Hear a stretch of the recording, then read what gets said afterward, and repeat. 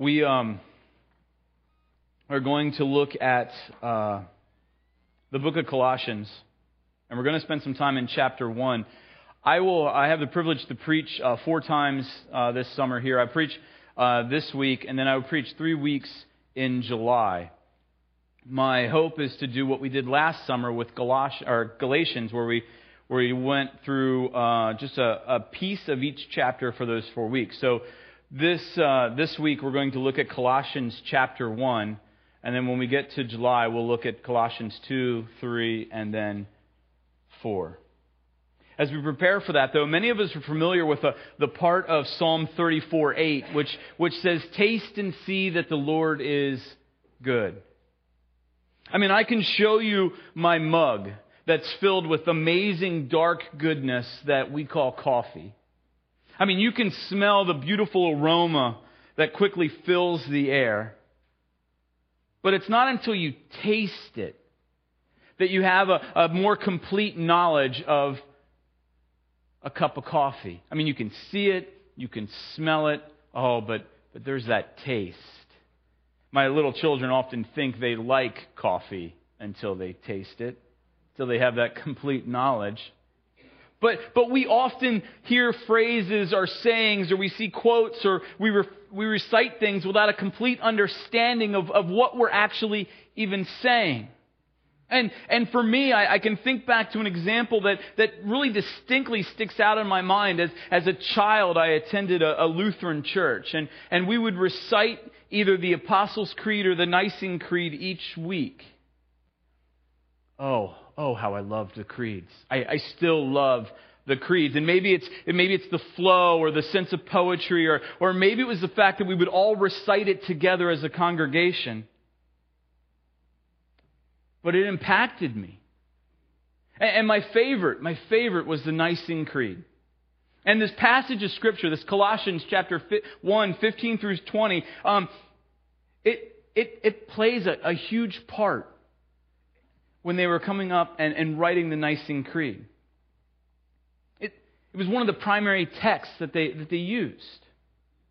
And if you're not familiar with the Nicene Creed, let me read it for you this morning. We believe in one God, the Father, the Almighty, maker of heaven and earth, of all that is seen and unseen.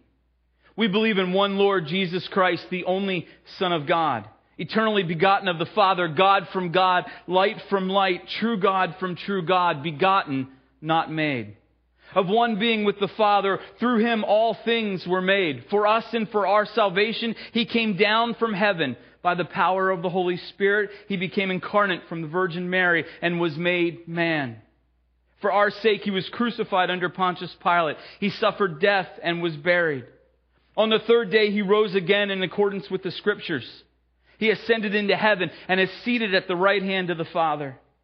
He will come again in glory to judge the living and the dead, and His kingdom will have no end. We believe in the Holy Spirit, the Lord, the giver of life, who proceeds from the Father and the Son. With the Father and Son, He is worshipped and glorified. He has spoken through the prophets.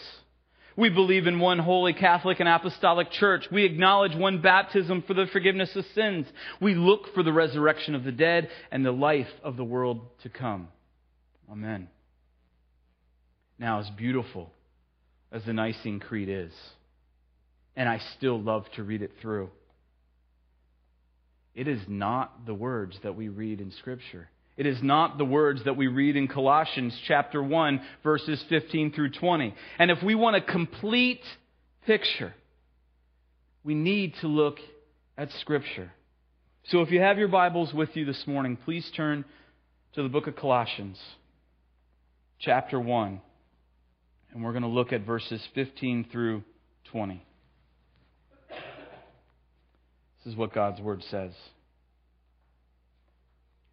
He is the image of the invisible God, the firstborn of all creation. For by Him all things were created, in heaven and on earth, visible and invisible, whether thrones or dominions or rulers or authorities. All things were created through Him and for Him.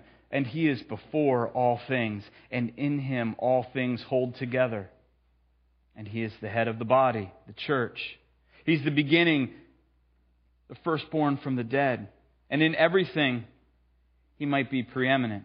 For in Him all the fullness of God was pleased to dwell, and through Him to reconcile to Himself all things, whether on earth or in heaven, making peace by the blood of His cross. Now, a little background before we really begin. And Paul writes this letter to the house church at Colossae because a disciple of his, Epaphras, needs some help. False teaching is threatening the church, and Epaphras, who was probably the founder of the church, is reaching out to Paul while he was under house arrest in Rome. Now, we don't need to spend a whole lot of time this morning looking at the direction of the false teaching. But we can kind of see, if we look at Colossians 2:18, we can kind of see that they were pushing and leaning towards some angelic worship. But the false teaching isn't our concern this morning. What the issue is, what we need to look at, is that they're pushing Christ to the edges. He's no longer in His rightful place. They're using other things in His place. They're worshiping other things in His place. They're looking at other things instead of Him. They're focused on other things. He's not in His rightful place. We also need to address that this section of Paul's letter, these verses 15 through 20, raise some questions in the overall nature of its origin. Because these verses share this elevated language, a specific vocabulary, even a rhythmic cadence, it seems to be an insertion into Paul's letter. It suggests that this is some Christological hymn, that it's creedal in its own nature. And so the question arises, did Paul insert a pre-existing hymn, or did he stick a creed in, or did he compose the entire passage himself? I spent a good bit of time reading and looking through that very question, and I find myself agreeing with the view that this is all Paul. However, no matter which view you lean towards, Paul is using this confession as a platform to launch an attack on the false teaching, this false view of where Christ should be and what was going on at the church. I mean, Paul comes back to the very question that Jesus Himself asked in Matthew 16:15. But who do you say that I am? I mean, this is a question that was divisive when Jesus asked it. Brothers and sisters, it's just as divisive now. Now, our text this morning is broken up into two sections. The first is Christ and creation, and the second is Christ and the church. In verses 15 through 17, we see phrases like, who is the image of God? Firstborn of all creation. For in Him and through Him. In verses 18 through 20, we see phrases like, who is the head of the body? Firstborn of the dead. For in Him and through Him. There are parallel affirmations that basically serve as the framework for the rest of the statements in the passage. He's building off of these parallel statements. So let's look at the first section, Christ and creation. These are verses 15 through 17. Let's read them again. He's the image of the invisible God, the firstborn of all creation. For by Him all things were created, in heaven and on earth, visible and invisible, whether thrones or dominions or rulers or authorities. All things were created through Him and for Him. And He is before all things, and in Him all things hold together. The image of the invisible God. John chapter 1, verse 18, no one has ever seen God. John goes on to say, God, the only Son, who is at the Father's side, has made Him known. Jesus is literally the exegesis of God. The word image, this word image is important though. When we hear the word image, we may think of this representation, something like a picture. So we could say that Jesus is the portrait of God. But the meaning goes deeper. The meaning goes so much deeper. It goes beyond a portrait. It actually it's referring to this revealing of the personal character of God. Jesus is revealing God's character in His very being. It's not just a snapshot or an Instagram of Him, but the revelation of what God is really like. Hebrews chapter 1 verse 3, the Son is the radiance of God's glory and the exact representation of His being. Think for a moment of a letter that's being sealed. Parchment's been rolled up, the hot wax has been poured to seal the letter, and then it's stamped or a ring is imprinted on it. Jesus is the exact impress of the essence of God. As the word image, as the word image places an emphasis on the relationship Christ has to the Father, the words firstborn of all creation introduces a relationship to creation. Every now and then we get visitors that come to our house. You may get the same visitors that come to your house from time to time, and often whenever they ring the doorbell or knock on the door, people tend to hide from them, or they talk about how much they dislike their visit, but I've always enjoyed them. The visitors would be the Jehovah's Witnesses. And they always tend to bring me gifts when they come. They bring me great magazines to look at or books to read through. But most of all, they bring me great conversation. The trick when they come to the door is make them want to leave more than you want to leave. I have followed them to their car, continuing to talk to them. But it never fails, though, in the midst of our conversation, in the midst of our sometimes lengthy conversations, we always come back to Jesus. Either they are trying to lead me back to it, or I'm trying to lead them back to Him. But we always come back to Jesus, and we always come back to the same idea of Jesus being firstborn of all creation. This statement of being the firstborn of all creation, at first sight, you may read that and you may take it as teaching that Jesus was the first person created. And this is how the Jehovah's Witnesses understand this passage, and this is where they get it wrong. You cannot ignore the context, which makes Him the creator of everything, as well as the rest of the New Testament revelation, which makes Him eternal. I mean, John 1:1, in the beginning was the Word, and the Word was God, and the Word was with God. Which, they also miss the fact that the firstborn can also mean first child, or which in this case can simply be a term that means first rank, or a term of honor. I mean, we see this in the book of Psalms. In Psalm 89:27, it says, "And I will make him the firstborn, the highest of the kings of the earth." So when Paul calls Christ firstborn of all creation, he meant the highest honor belongs to Him. This title, being firstborn of all creation, emphasizes His preeminence and the position of the Son and the one who exercises rule over His creation. One of my favorite moments in Scripture, from the time I was a small child to even as I stand here before you now, is when Jesus stands in the boat, and with His disciples, He silences the storm. But it's their response in Mark 4, verse 41.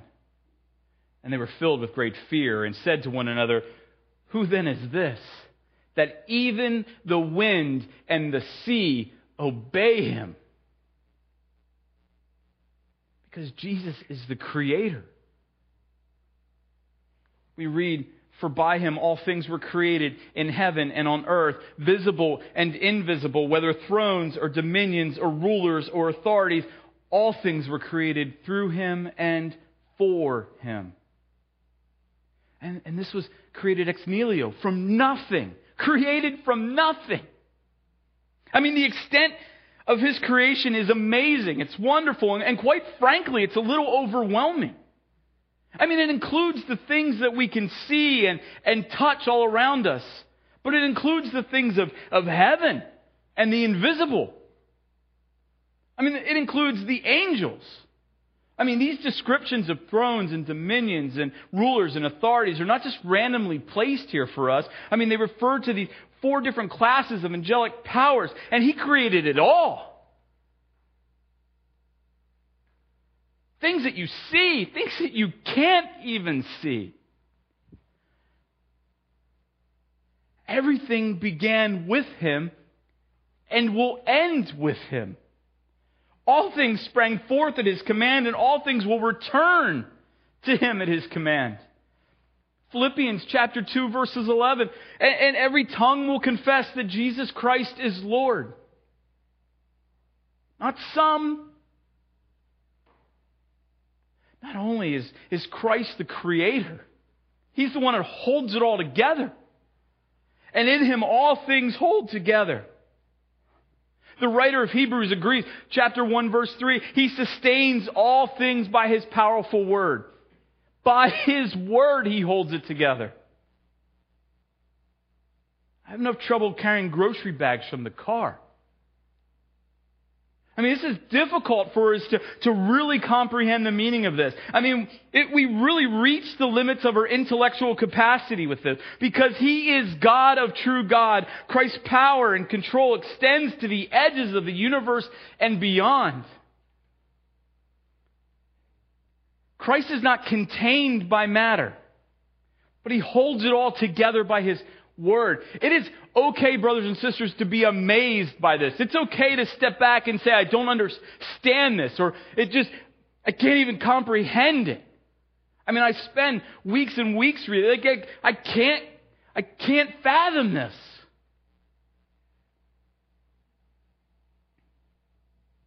There's a medieval painting which shows Christ in the clouds.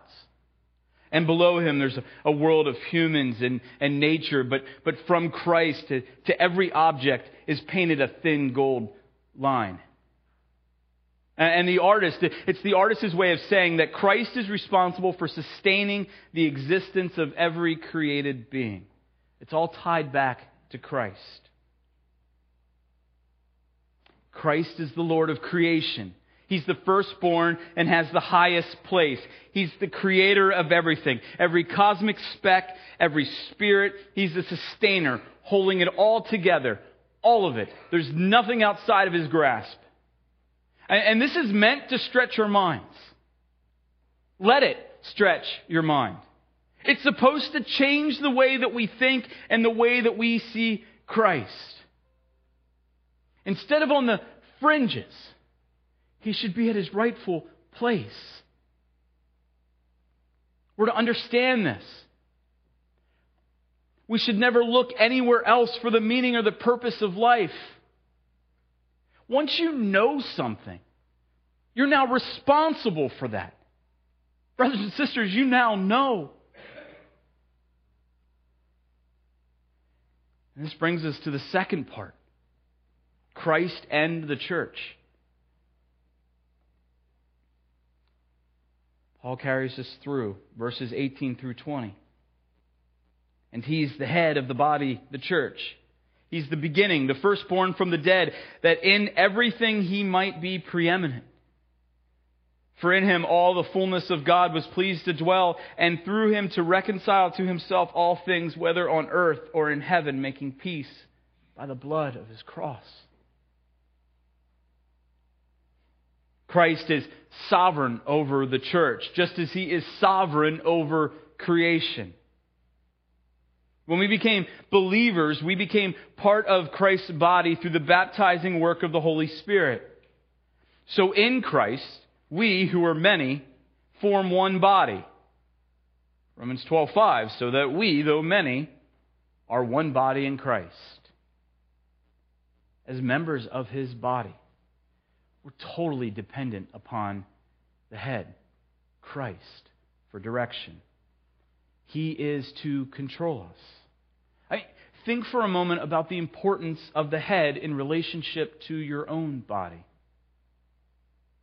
I can cut off my foot, my hand, my arm, my legs, and I can still continue.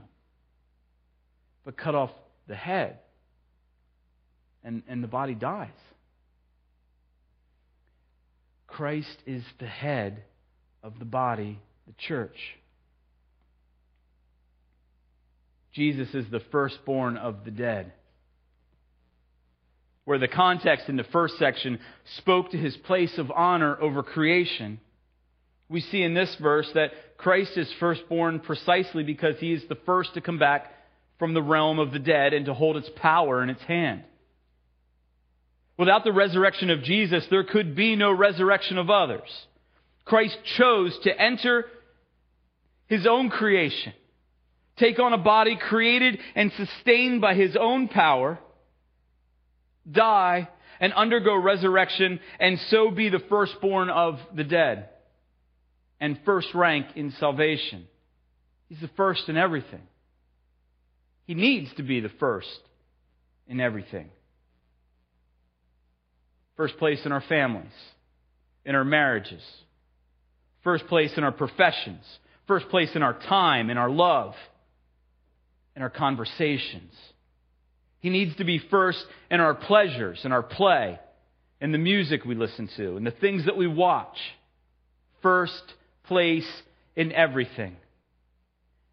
Even on a day that's set aside to honor fathers, he's still first place. I know it's hard. We all have the best fathers in the world. I read it on Facebook this morning. Everybody has the best dad. But he's still first. We do not always put Jesus in his rightful place in our lives. We are quick to push him to the edges. And my list is incomplete. Your list may look different, but one thing would be true on all of our lists, that we fall short in keeping Christ first. You and I, along with the whole creation, is in desperate need of reconciliation. We need to be restored. For in him all the fullness of God was pleased to dwell, and through him to reconcile to himself all things, whether on earth or in heaven, making peace by the blood of his cross. Jesus is not a lesser God. He is the fullness of God. We see later in Colossians chapter 2:9, for in him the whole fullness of the deity dwells bodily. Fullness. The total divine power and attributes of God. Jesus Christ, as William Nicholson writes in his book Colossians, Oneness with Christ, is the exhaustion of God. And it's easy to miss. It's easy to miss as we work through here that the fullness dwells in him. It lives in him. It's not temporary. It was, and it is, and it's there to stay. God's character is revealed through Christ. We are to look to Christ to see God's character. That is how we can see God, by looking at Christ. And God means to reconcile creation to himself. Creation suffered the curse because of the fall. And we see in Romans 8, verses 19 through 22, the sweeping terms that man's sin has subjected the creation to this uselessness, to this futility. It reads, for creation waits with eager longing for the revealing of the sons of God. For the creation was subjected to futility, not willingly, but because of him who subjected it, in hope that creation itself will be set free from its bondage to corruption and obtain the freedom of the glory of the children of God. For we know that the whole creation has been groaning together in the pains of childbirth until now. Creation will be brought back to its obedience. The land and the seas will lose their hostility, and everything will be reconciled except those who reject him. This is the main focus of this verse, the reconciliation of sinners to himself. Being married, and running a household is difficult work. It's not easy. There are many different things that need to be done, running here and there and doing this and that. But do you ever feel like you're the only one doing anything around the house? I have those moments where I think to myself, why am I the only one doing anything? The rest of them are just sitting around. I just pick things up for someone else to get out and not put back. I mean, didn't I just do the dishes? Take the trash out? I mean, just because it's in the cylinder of the trash can doesn't mean it doesn't need to go out. Didn't I just do the laundry? I mean, you name it. Have those moments. But if you ask my wife, she would say she has those moments too. So how can we both have that same feeling? It's because we just don't notice what the other one's doing. I am so caught up in what I'm taking care of, I miss what she's taking care of. And she's so caught up in the wonderful things that she does as a mother and a wife that she misses my efforts. Now, granted, there are weeks where one person does more than the other. Absolutely. But we're both taking the initiative to keep the duties of being married and running a household. We're working hard. We keep working at the duties. We keep doing things that we need to do, even though that sometimes we feel like we're the only ones taking any initiative. This is not the case between God and man. I want you to see that in every reference to reconciliation between God and man throughout the New Testament, it is God who takes the initiative. It is all God. I'm just sitting on the couch. Ephesians 2, Romans 5, 2 Corinthians 5. Reconciliation to God is a one-sided process. He does virtually everything. All we have to do is respond. It would also be easy for us to miss that God was pleased to have the fullness dwell in Jesus and through Him reconcile us. He was pleased. Our personal reconciliation took nothing less than the death of God's Son, but His death and its effect, it went far beyond any human death. I mean, look over at 2 Corinthians chapter 5, verse 19.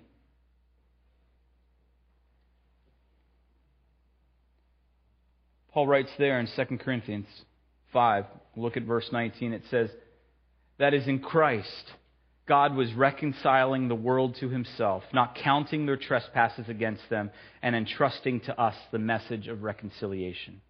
And if you look down a couple verses, down to verse 21, he writes, for our sake He made Him to be sin, who knew no sin, to be so that in Him we might become the righteousness of God. Jesus bore the separation of sin so reconciliation could take place. He made peace by the blood of His cross. He is our peace. The cross is the ultimate evidence that there is no length the love of God will refuse to go in effecting reconciliation. He did not spare His own Son, but gave Him up for us all. How will He not also, along with His graciously give us all things? He will give us all things. Romans 8:32. How then, as Christians, should we respond to this magnificent portrait of Christ? Well, the short answer is to confess Him as Lord. That He's Lord over all creation. That He's Lord over the church. That we confess Him as His rightful place in our lives as Lord. Not pushing Him off to the fringes, but His rightful place, announcing Him as Lord. Jesus, You are Lord. And this cannot be just a simple phrase that we repeat from time to time. As our understanding of Christ deepens, we need to respond in ways that reflect this new understanding. We should look different because we now know. So let me close this morning with 4 things that we should be doing in our response to what we know of Christ. First is our hearts should swell with joyful thanksgiving.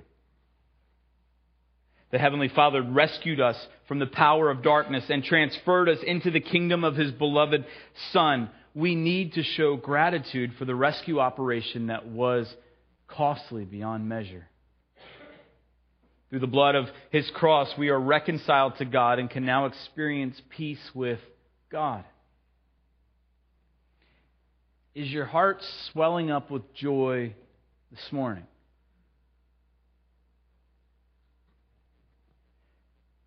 Tomorrow's Monday.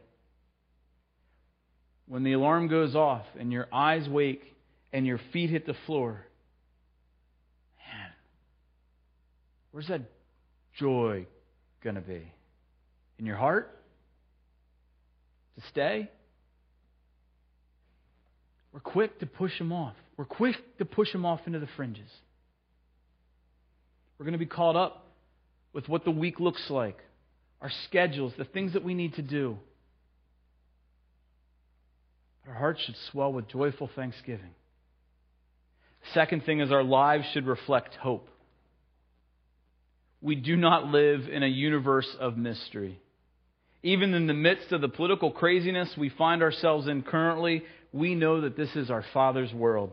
A world created and preserved by the Lord Jesus. The best is yet to come.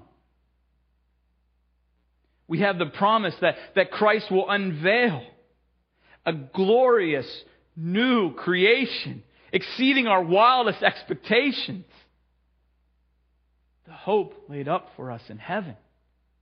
Does your life reflect the hope that you have? Does your family know the hope you have? Your neighbors, your coworkers. Does your life reflect the hope that you have? Not the words you speak, but the life you live. Are you living that reflects the hope that you have? Even when you speak about the political climate that we find ourselves in, are you speaking with hope? Are you speaking with dismay? Doesn't matter. It doesn't matter. The hope laid up for us in heaven. There is hope. Third, we should willingly worship the Lord of all. Worship is no longer wearisome. There is a renewed sense of the communion of the saints as we let the word of Christ dwell in us richly, teach and admonish one another in all wisdom, and with gratitude in our hearts sing psalms and hymns and spiritual songs to God. And this is not just on the Lord's day for us, because every day is the Lord's day. Giving thanks to God the Father through Him. Brothers and sisters, are your days filled with worship? I can tell you, every day of my life is filled with worship. Sometimes it's my pride. Sometimes it's my possessions. How quick I push them to the edges. But is your day filled with worshiping the Lord Jesus Christ? And then lastly, we give witness to our Lord Jesus Christ. Overwhelmed by the grace of God in Christ, we seek to fulfill Paul's command, Paul's calling to the Colossians. Conduct yourselves wisely toward outsiders, making the most of the time. Let your speech always be gracious, seasoned with salt, so that you may know how you ought to answer everyone. The lost surely need a friend in Jesus. It is good if those around you are hearing about your friend Jesus. But they also desperately need a Lord and a Redeemer.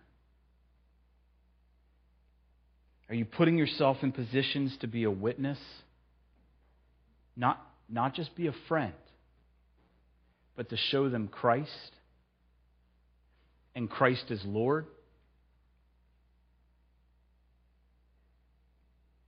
Depending on the circumstance, depending on the conversation, depending who I'm speaking with, He is there in His rightful place.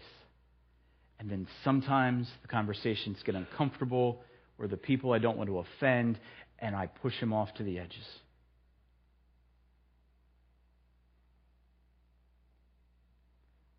Taste and see that the Lord is good. We want a complete understanding of who Christ is. Not just a look or a smell, but a taste, and all of it. The better our understanding of Christ, the closer we will be in our knowledge of the Lord of creation and the Lord of the church. Let's pray.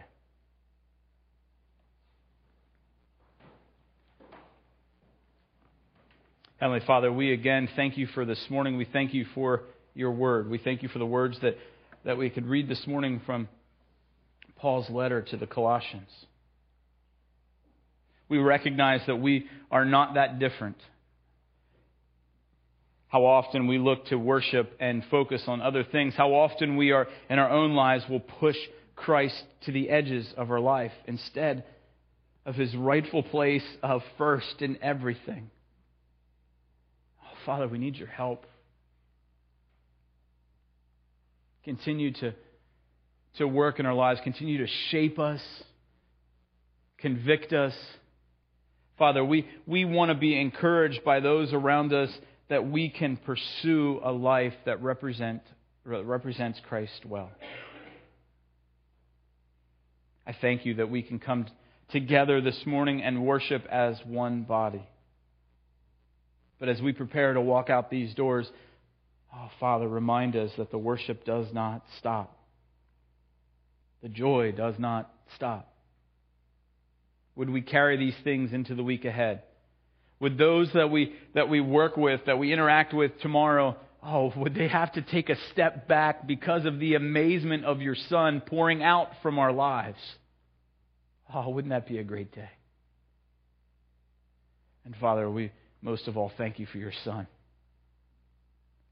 for His willingness to die on our behalf, His sacrifice, Father, His resurrection, that He is now at Your right hand as our mediator. Father, we ask all this morning in His name, the one that we call Lord and Savior, Jesus Christ. Amen.